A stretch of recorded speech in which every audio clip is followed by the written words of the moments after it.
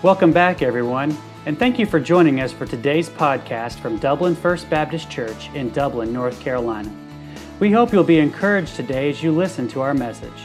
For more information, please visit our website at www.dublinfbc.org. That's www.dublinfbc.org. Now let's join the congregation of Dublin First Baptist as we listen to the preaching of God's Word. Well, if you will, turn with me to Psalm 124, and if you need an outline, there's some up here in the front and some in the back. So Psalm 124, it's a psalm of degrees. In the King James, that's what it says, right? Psalm of ascents. One of these songs that's part of a series of psalms from Psalm 120 to Psalm 135. 15 songs that God had David and others write, where people would sing these on their way. God's people, Israel, would sing these as they left their homes, villages all over Israel, and they would travel to Jerusalem, to the tabernacle or to the temple a couple times a year, at least three times a year for those major feasts. And as they would travel by foot from all over Israel, they'd sing these songs.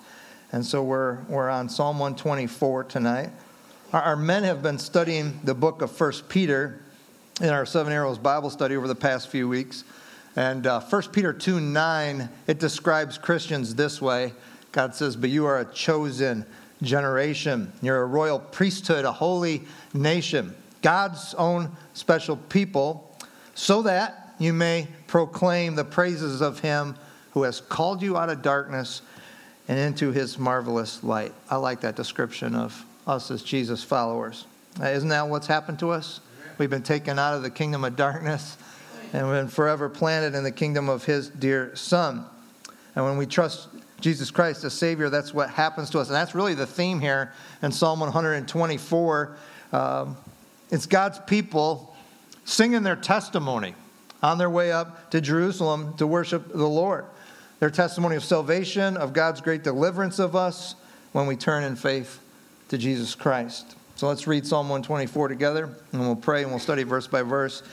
Verse 1 says, "If it had not been the Lord who was on our side," now may Israel say, "if it had not been the Lord who was on our side when men rose up against us, and then they had swallowed us up quick when their wrath was kindled against us. And then the waters had overwhelmed us. The stream had gone over our soul. And then the proud waters had gone over our soul. And blessed be the Lord who hath not given us as a prey to their teeth. Our soul has escaped as a bird out of the snare of the fowlers. The snare is broken, and we are escaped. Our help is in the name of the Lord who made heaven and earth." Let's pray. God, thank you for these 8 verses in this short song. What a beautiful reminder of what you've done for us in Jesus Christ. We have enemies, Lord, the greatest one being Satan, sin, and ourselves. And we were in bondage. We were in prison to those enemies until Jesus Christ came, until we turned in faith to him, until the sacrifice, the atonement, the salvation that you offer us in Christ. And it's through him that you freed us, just like we've read. And God, I pray that's something that never becomes commonplace or base or run-of-the-mill. God, that we never lose the awe of your grace and your mercy and your love for us, the wonder of our salvation.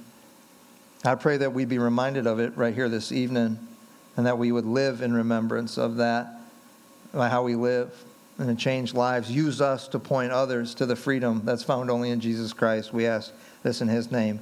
Amen.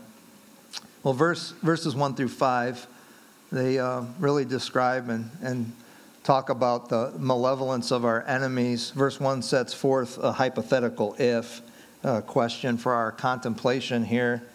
What if God hadn't saved us? And verse 2 repeats the question, but it also identifies the real danger that God's people face. Do we have enemies in this world? Everybody does. Christian and unbeliever alike. Yeah, we've got enemies. It says in verse 2, when men rose up against us. If it hadn't been God who came to save us, when men rose up against us. And I mean, I think you could just take a moment now and consider who he might be talking about. Think of all the Old Testament situations where this happened. Well, David being the author here, plenty of those spring to mind. You got 1 Samuel, right, where David and Goliath, 1 Samuel 17. You got 2 Chronicles 20. That's one of my favorites, where King Jehoshaphat, trying to live for the Lord, trying to lead God's people right, and then all of a sudden, nations around him form an alliance together, and they come to attack him, and it doesn't look good because they're way outnumbered. I even think back in Psalm chapter 2, where God has David say, why do the heathen rage? You know, why do they act this way? Don't they know that God is sovereign? Let me read one verse for you from that Jehoshaphat account. In 2 Chronicles 20, verse 15, God sends a prophet named Jahaziel to Jehoshaphat, and it says this, hearken ye, all Judah, and ye inhabitants of Jerusalem, and even you, King Jehoshaphat, thus saith the Lord unto you, be not afraid nor dismayed by reason of this great multitude, for the battle is not yours, it is the Lord's. It is the Lord's. It says, when men rose up against us. And who is us? Well, this is an important consideration, because our battles are God's battles. As followers of Jesus Christ, any testing, any temptation, any tribulation that comes our way, it's God's battle. For the Christian, it's not just our battle, but it's God's battle. And here's why I say that. Because what is at stake in that temptation that comes your way, in that trial or tribulation that you're facing, in those enemies, what is at stake there? God's glory is at stake. In our victory in the situation or in our failure, God's glory is at stake. Any battle the Christian faces is a battle for God's glory. And that's an important consideration, because how then would recognizing that truth, how would it affect your resolve to fight if you knew, well, this isn't just about me. God's glory is at stake. It raises the stakes quite a bit, doesn't it? How would it affect your understanding of maybe even why you're facing the battle? That's what we want to know a lot of times, right? When we're going through a difficult time, maybe when enemies are coming. Why am I experiencing this? God's glory is at stake in the situation. I mean, I think we'll go back to that first example, David and Goliath, right? And what was David's famous phrase in there? His brothers, other people are like, why are you doing this? Why are you coming out here? Are you trying to show off? Nobody else did. And David said, is there not a cause? What was the cause? You had this big country boy defaming God. He was making fun of God's people. He was making fun of the Lord. The battle is the Lord's. That's what David said there. I'm not scared of you. And that's what Jehoshaphat was told by Jahaziel. So don't miss the focus of this hypothetical situation here in verses 1 through 5. Don't miss the focus. It's not on our enemies. It's not even on our affliction. The focus here is on our ally. If it not had been for God who was for us. And so that's essential if your faith is going to be victorious and you're not going to experience failure. To know that the Lord is on our side. He always has been, and he always will be.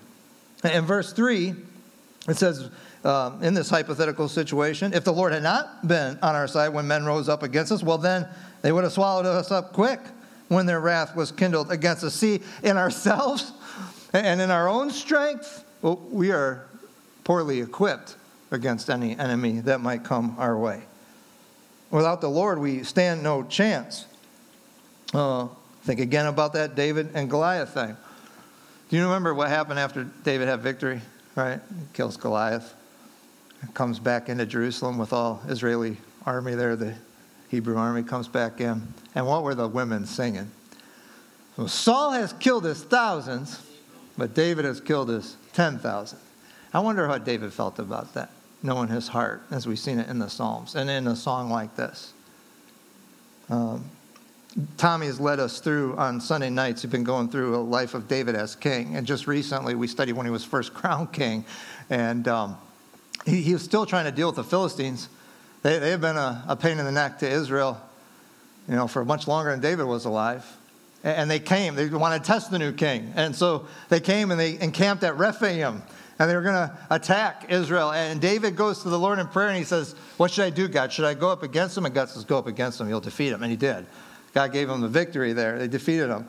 And then, like it happens, you don't just do that. You don't have enemies for the rest of your life. No enemies keep coming, and they come back. They came right back and camped at the same place. And David said to the Lord, should I go up again? And the Lord said, yeah, but do a little different this time. I want you to come around this way. And when you hear, I don't know if you remember this, when you hear the wind blowing through the tops of the trees, that's when you need to attack. And he did it. David obeyed.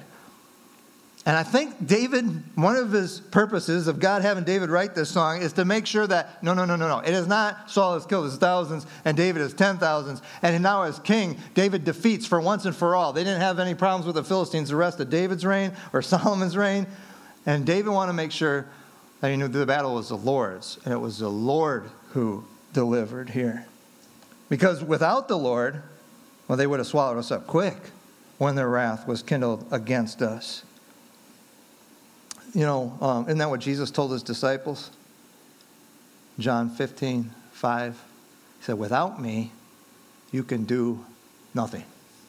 Nothing. And we're like, oh, yeah, that's true. I'm not going to grow into a spiritual giant. I want my heroes of the faith that we read about here in the Bible or Billy Graham. I'll never be that without Jesus. No, what does he say there? Without me, you can do nothing. Can't wake up. Can't take your next breath. Your heart's not going to be without Christ. Can't tie your shoe without him. We're that dependent. The battle is the Lord's. Verses 4 and 5 is really a reiteration of verse 3, but with a powerful imagery of a flood. And I wonder if David's trying to get Israel to do this. Like if you question whether or not it's our own power that's doing this when our enemies come against us, or if it's God's. What is he taking them back to there? I can't help but think he's taking them back to the Red Sea. Maybe even the Jordan River. When it says there in verse 4, the waters that overwhelmed us, the stream had gone over our soul. It's a hypothetical again. They didn't do that to them. And then the proud waters had gone over our soul. Right? And so this is their birth of the nation, really. And they were in Exodus in Egypt, and God calls them out in Exodus, and they become his people, and they go to Mount Sinai. But before they get there, they got to cross the Red Sea, and they're trying to escape from Egypt. And they get there, and they got the Egyptian army pursuing them, and they got this gigantic deep body of water in front of them. Doesn't look like a good situation. And this thing that was an obstacle, and that was almost a threat as much as the army pursuing them, God actually made it to be the very thing that delivered them, didn't he? Yes. The waters parted. They went across on dry land. And then when the Egyptian army followed them in, what we read here is a hypothetical for us. What actually happened to the waters overwhelmed them. It happened to the Egyptian army. And God does that, right? And if what he's talking about here is the Red Sea and the birth of the nation as his people, well, then there's definite parallels to our own deliverance from the bondage and captivity of sin and death through faith in Christ, and a deliverance to righteousness and to life. And so, like, for us, what's the application there? What is our Egypt? Well, it's sin. That's what we are in bondage to before Christ. And then what sin causes? Death and separation from God. But in Christ we've been delivered. What floods have you experienced? What look like obstacles? And you were standing there and you're like, I don't know what to do because I got them back there and I got this here. And what's going to happen? And it was a danger, but it was also a deliverance. When we come to Christ and He makes a way for us. The waters seemed to be the end of Israel, but instead, it was the very thing that delivered them. And that happens over and over again in God's Word, because that's how God operates. Think about Hananiah, Azariah, Mishael, Shadrach, Meshach, and Abednego. And they're in that fiery furnace. And what was the thing that freed them? Were they burned? Not even smell of smoke on them. But the cords that bound them were burned. So the fire that was supposed to be a danger, it was supposed to be an enemy that was going to kill them, God used that to actually deliver them. And so it's beneficial for us to, as followers of Jesus, to meditate on what it is that we've been delivered from, what we've been saved from. You know, to not lose the awe of the salvation that we have. Yeah, every so often it's good for us to maybe have God peel back the ceiling of hell and realize that that's what we deserved. Every one of us. An eternity in hell away from God. But God. But Jesus Christ. And because of that we've been saved. What we've been saved from. It's good for us to remember that because it magnifies our freedom. It magnifies the magnificence of our emancipation. Your testimony. You sharing what God has done in the salvation that He's given you in Jesus Christ. It can be the key that unlocks somebody else's prison. You might be used of God that way. And that's what the rest of the psalm talks about from verses 6 through the end of the song. The magnificence of our emancipation. It says, blessed, verse 6, blessed be the Lord. So praise. We're to praise the Lord. You ever hear somebody say that? Maybe they pray, Lord, we bless your name. What does that mean, to bless God's name? It means to praise it. It's worthy of praise. Blessed also means happy. Whether it's talking about us in Scripture, like Psalm 1 starts out, blessed is the man who doesn't walk in the counsel of the ungodly or stand in the way of sinners or sit in the seat of scorn. Happy, that's a happy person. And God's happy.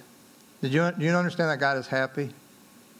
I think a lot of times we picture him as like, judge up there.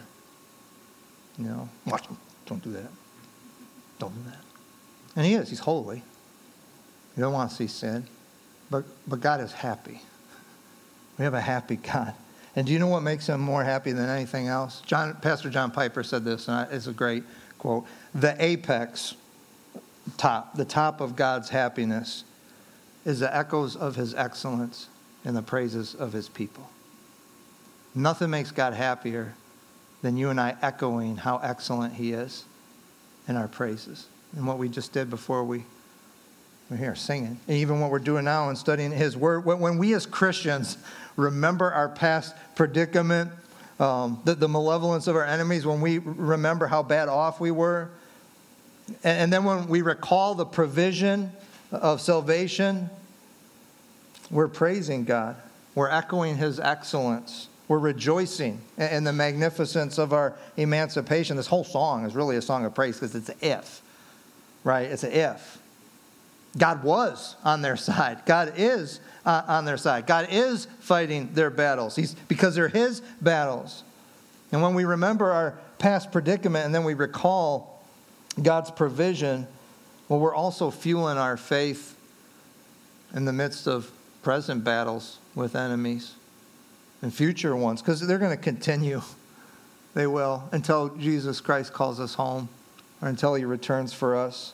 And this fuel in our faith, this remembering what God has done so that we've got faith right now today to continue to trust him and faith tomorrow that we can count on him. That's the theme of especially of the book of Psalms. And I encourage you, and I've told you this before, it's something that Krista and I, that we were encouraged in Bible college to do a lot. If you go to the back of your Bible, you probably got a bunch of blank pages. Even on those like cheap award Bibles they give out at VBS. You'll have some blank pages back there. What are you doing with them? I mean, this is a great place to start a Works of God journal. When God does something in your life, you don't have anything to put down there, and I can't think about your salvation. Write that date down there. A brief description of what he saved you from, and then continue to put things in there like that. And nothing's too small. Look, I remember when I had one in the Army, that got me through a lot of stuff. I remember I started one in airborne school, because I don't like heights. That's a bad place to be if you don't like heights.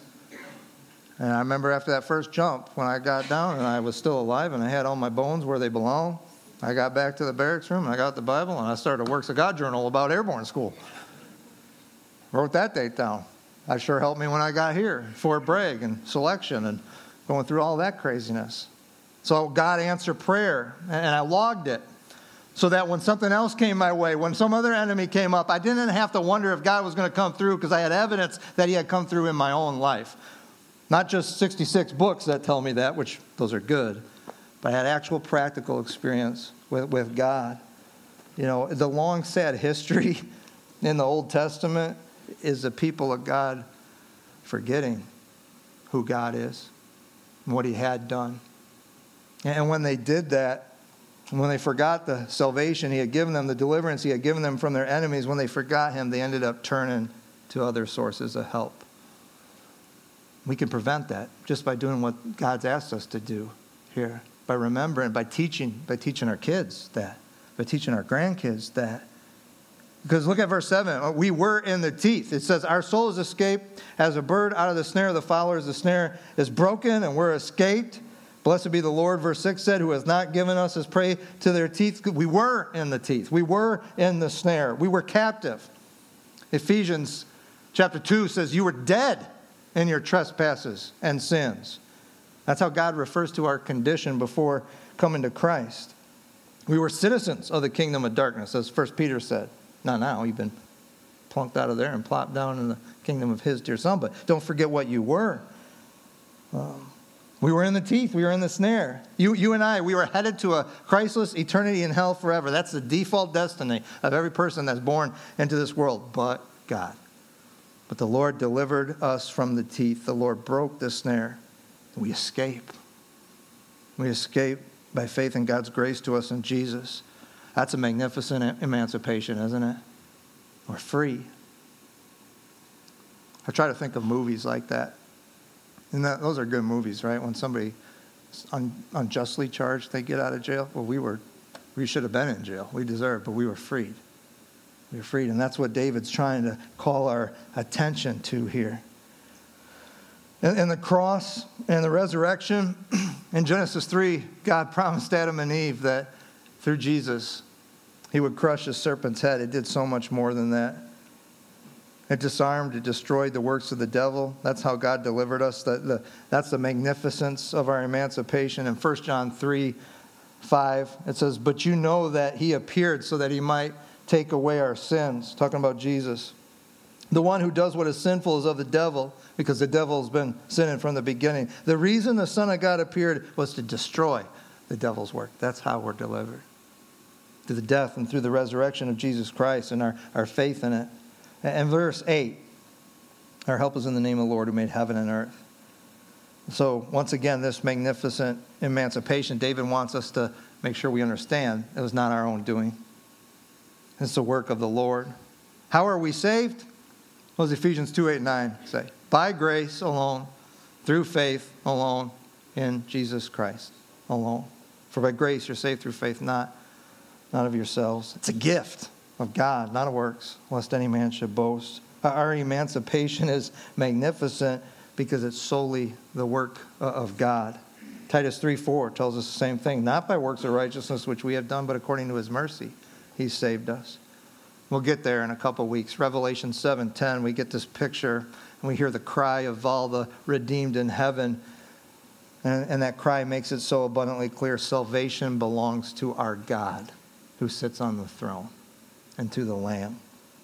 Salvation belongs to Christ. It's nowhere else. It's not our own doing. Our magnificent emancipation is the work of the Lord. And it says here, our help is in the name of the Lord. You know, God could have just said our help is in the Lord. But he wants to turn our attention to a little bit deeper, a little more specific. Our help is in the name of the Lord. And when we see that, it's an idea of a relationship, an intimacy there. It's a God you know. Isn't that who we have? A God who knows us and who wants to be known.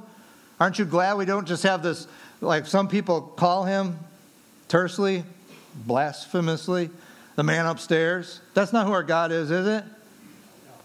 You know, a higher power. Here's a God who's revealed himself in his word. He gets specific He's told us his name's our help is in the name of the Lord, because he wants us to know who he is.